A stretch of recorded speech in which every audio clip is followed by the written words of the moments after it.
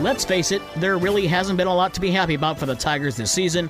But as you heard on 94.9 WSJM and 103.7 Cozy FM on Wednesday afternoon, Dan Dickerson gives us another.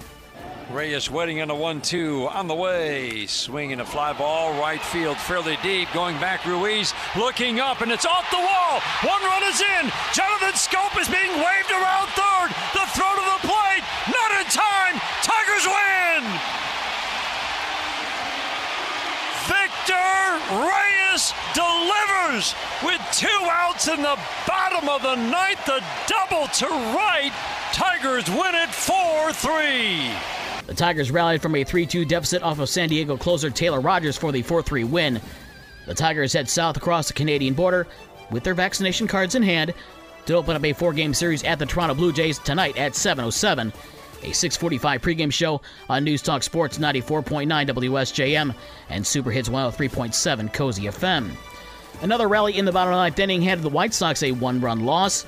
A 2-run single from Colorado's Elias Díaz gave the Rockies a 6-5 win over Chicago. The White Sox are off today. The Cubs were off yesterday.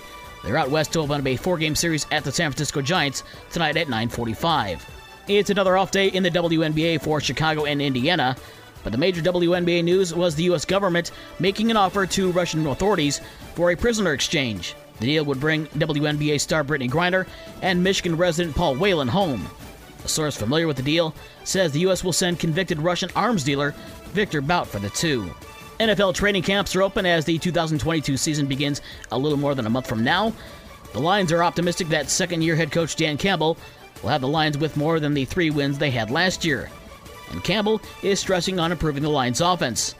They're starting training camp without 12th overall draft pick Jameson Williams, though, from Alabama, who tore his ACL during the national title game against Georgia last January. The Bears have a few questions as well, as defensive end Robert Quinn finally made his appearance after missing all of the voluntary and mandatory workouts. And then there's the issue of linebacker Roquan Smith, who wants a new contract. Smith was at practice on Wednesday, but didn't take part. New Bears coach Matt Eberflus placed Smith on the PUP list, saying that Smith has an injury. He didn't disclose what the injury was. And on Wednesday in Midwest League Baseball, West Michigan with a 4-3 win over Dayton, Lake County edged South Bend 4-3, and Great Lakes beat Lansing 8-6. The same matchups for tonight. Dayton is at West Michigan at 6:30.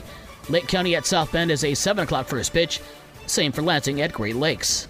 For more sports and the scores from last night and the schedule for today's games, visit the podcast page on this station's website. With your morning sports for Thursday, July 28th, I'm Dave Wolf.